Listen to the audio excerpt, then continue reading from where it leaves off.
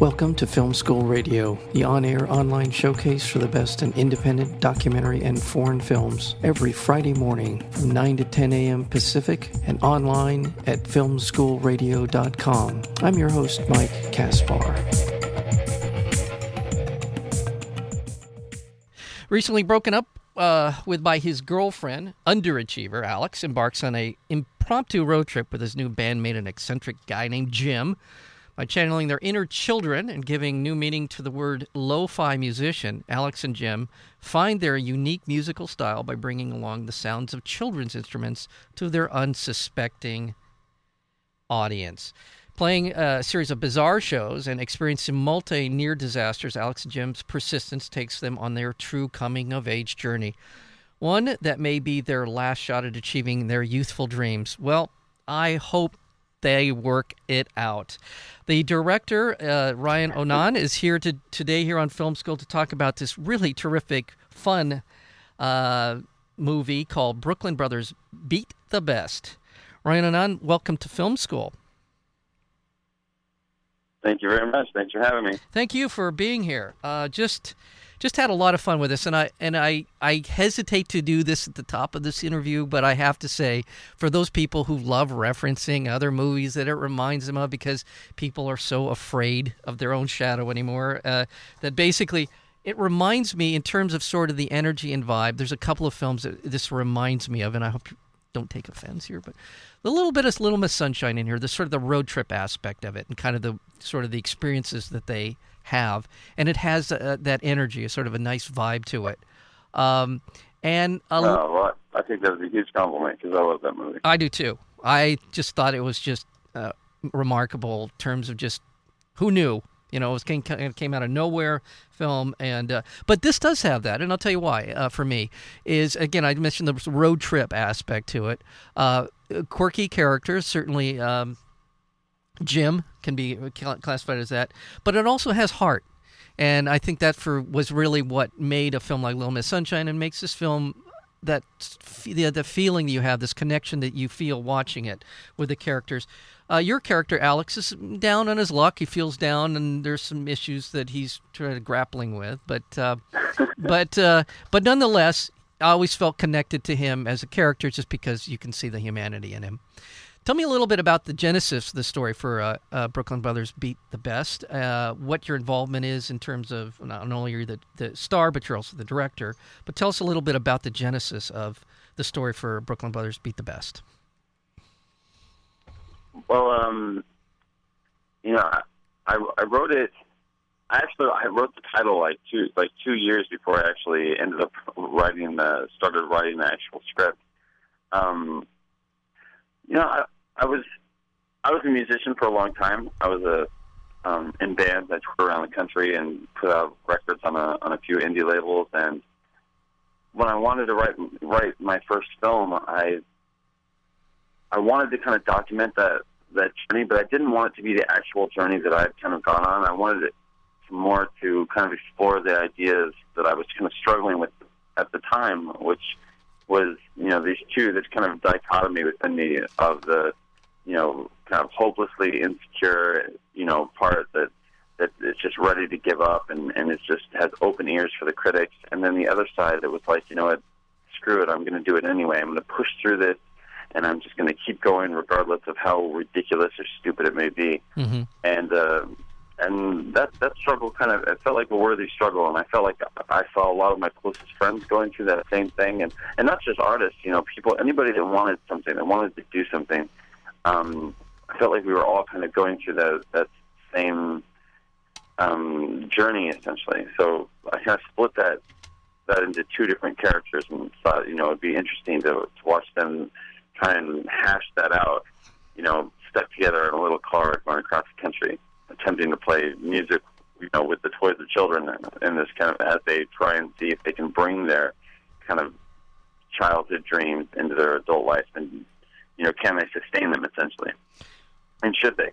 Yeah. Well, before at what point did the element of the children's instrumentation kind of kick in? Was this something you had toyed with as a kid, or was this something that Michael No pun Weston. intended. Yes, that's right. Was Michael Weston? Was he the? Tell me a little bit about that element of the story. Just Writing music, even when I kind of stopped pursuing music as like a full career, I'd always kind of continued to write songs, I guess. Mm-hmm. And so some of the songs were written beforehand, and some of them were written while I was writing the script, and some of them were written literally right before we were going into production. But as far as the children's instruments, I remember I was in college. I was going to school, Mason Grove School of the Arts back at Rutgers, and I was in a much harder band, like a more kind of indie post-punk band, kind of unwound, Drive Like Jehu. mm-hmm. And one of the first shows we played, the opening act of and all the other bands were kind of in the vein, a harder vein like us. But the opening act was this band that played. One guy sang and played acoustic guitar, and the other guy played children's instruments. And nobody was watching this band at all. And I was looking at them going like, how are you pulling this off? Like these songs are actually, sweet and beautiful, even though it seems like it should be a joke. And I couldn't believe everybody in the place wasn't watching them because it just seemed like such a bizarre spectacle. Yeah. And so I became friends with them.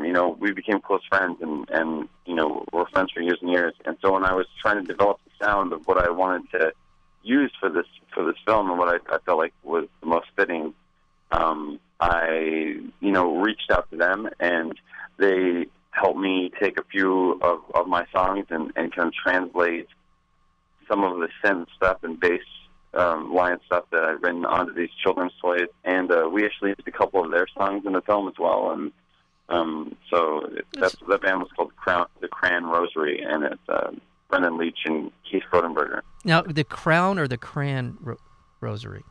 Say it again. Cran. I know people make fun of me. It's Cran, like the Cran Rosary, like the Simon and Garfunkel song. Like little kids draw with crayons. Yeah. Okay, got it. But people say crayon. Supposed to be crayon. Okay. I just don't pronounce it right. All right. Okay. No, it's a terrific sound, and your co-star Michael Weston, who plays Jim, is just wonderful. Every time I see him, I like him, and I hate to say this. He's awesome, man. He is. I know he's good in everything. He's good in everything, and yet I see him in a lot of things, and yet I'm trying to remember where I've seen him when I see him. You know what I mean? It's one of those things. Oh, I like this guy. Where have I seen him before? Oh, yeah. And then I remember, but he's just an actor that needs to be better featured or he's terrific. I really liked him in this role, and he didn't overplay it, which I really appreciated. Well, go ahead. No, Mike is like, when I wrote that role, I had to pick an actor, essentially, that because he said some harsh things. Yeah. He's really in your face, like, kind of disturbingly honest at times, and you needed somebody. I needed somebody that had some kind of inherent charm, a certain amount of charisma that you just love him regardless of all that shit. But no matter what it is, and Mike just has that. He has that charm that even he gets stopped on the street wherever we go because of like 2 episodes that he did on 6 Feet Under, where he makes one of the main characters like smoke crack and pours gasoline all over him. Yeah, and he's just terrifying. But in that terrifying nature that he can present, you just love him regardless. You want to follow him. You want him to succeed in some way, and that kind of nature was something that we absolutely needed for Jim, and I think it's a big reason why he just killed it. He's such a wonderful actor. He did. A good person. He did, and I just want to throw in, for me, his appeal is he brings a level of intelligence to all of the roles he's in.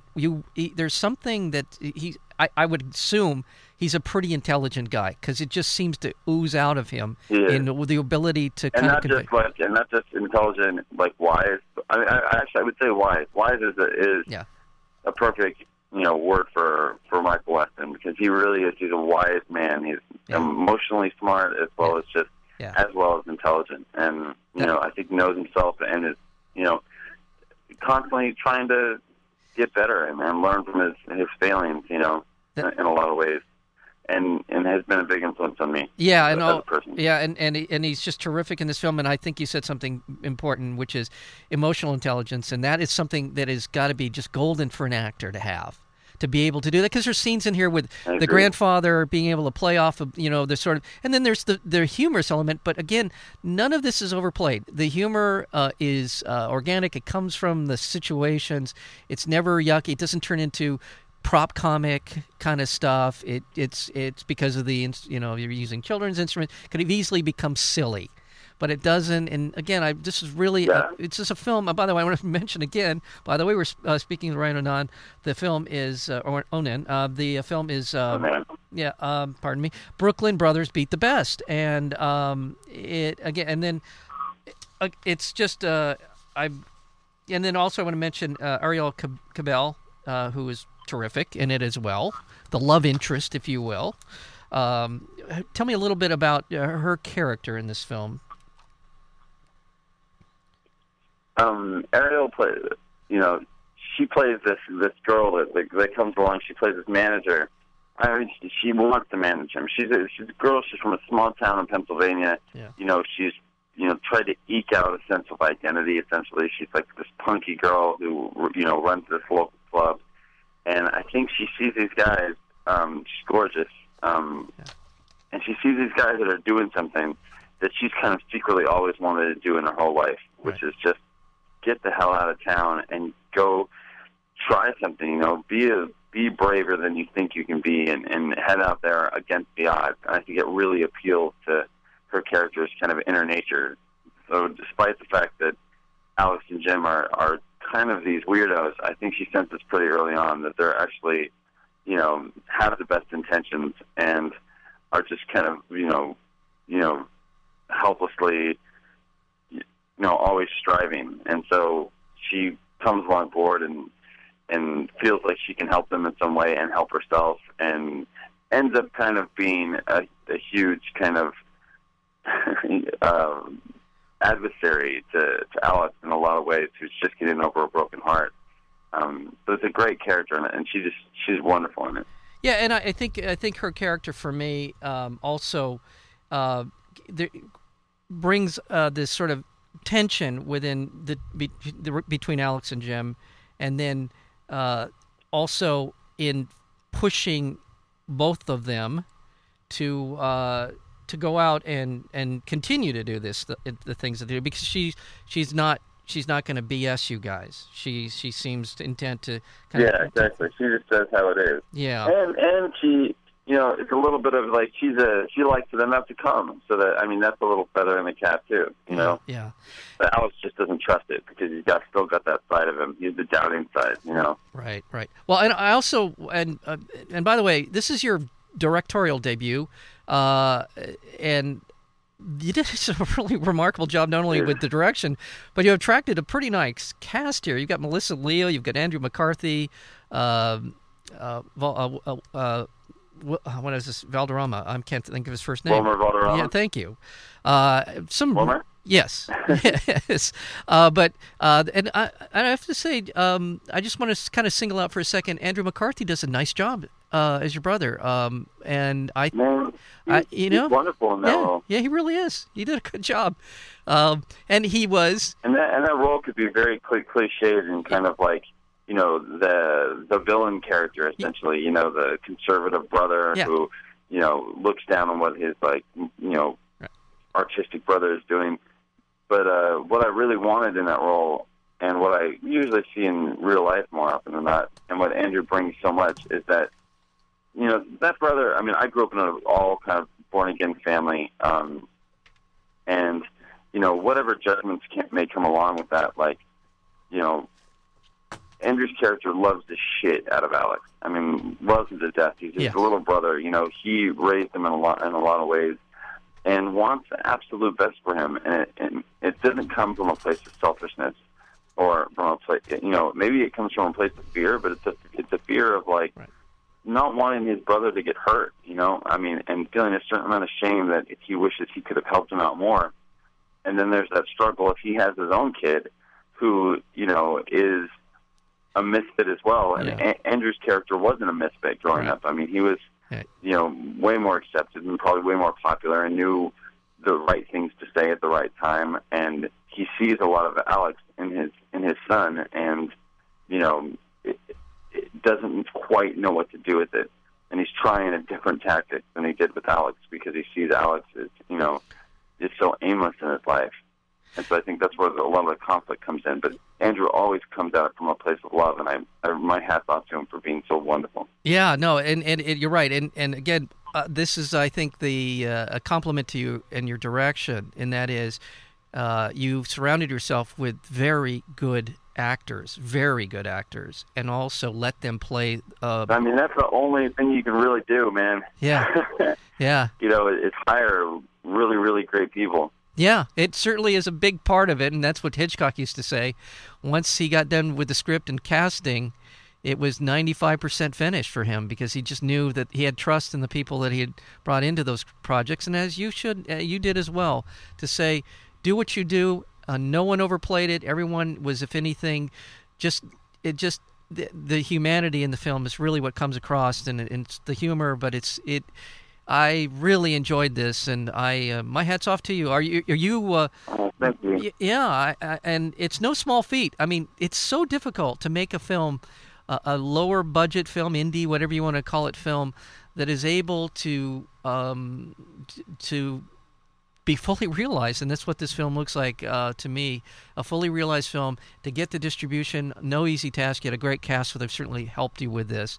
But are you working now on the next project? Are you moving to something else, or? I am. We actually, I just wrapped our. I've like this collective group of friends, and we make these films together. We a lot of us met on this film called The Dryland that we did a few years ago, and then we all made this film, and a big group of us worked on the film LUV that was at Sundance this year. Love. Yeah.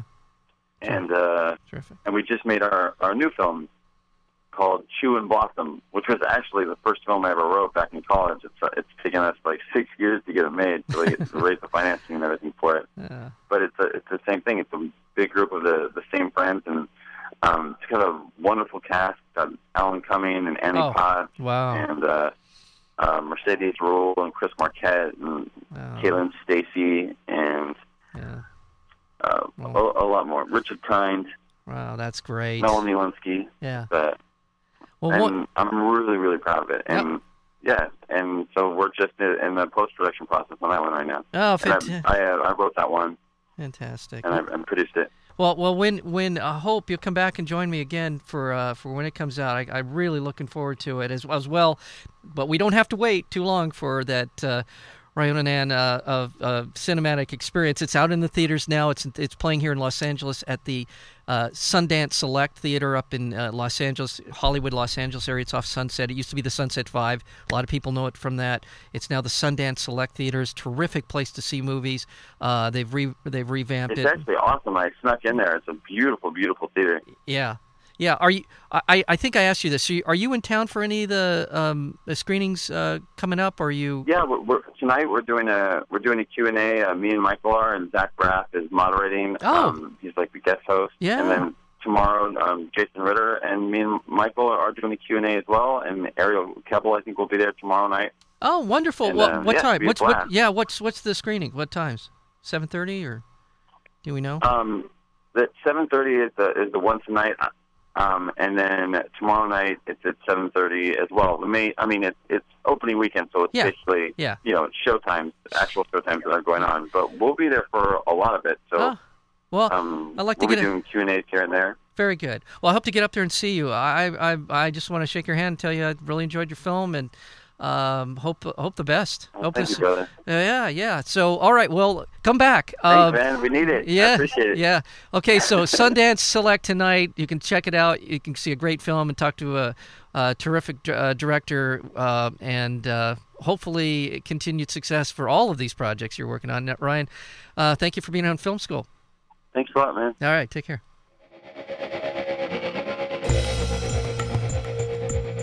You've been listening to Film School Radio, the on-air online showcase for the best in independent documentary and foreign films. You can find out more about the program at filmschoolradio.com. I'm your host, Mike Kaspar. Thank you for tuning in, and we'll see you next week with another edition of Film School Radio.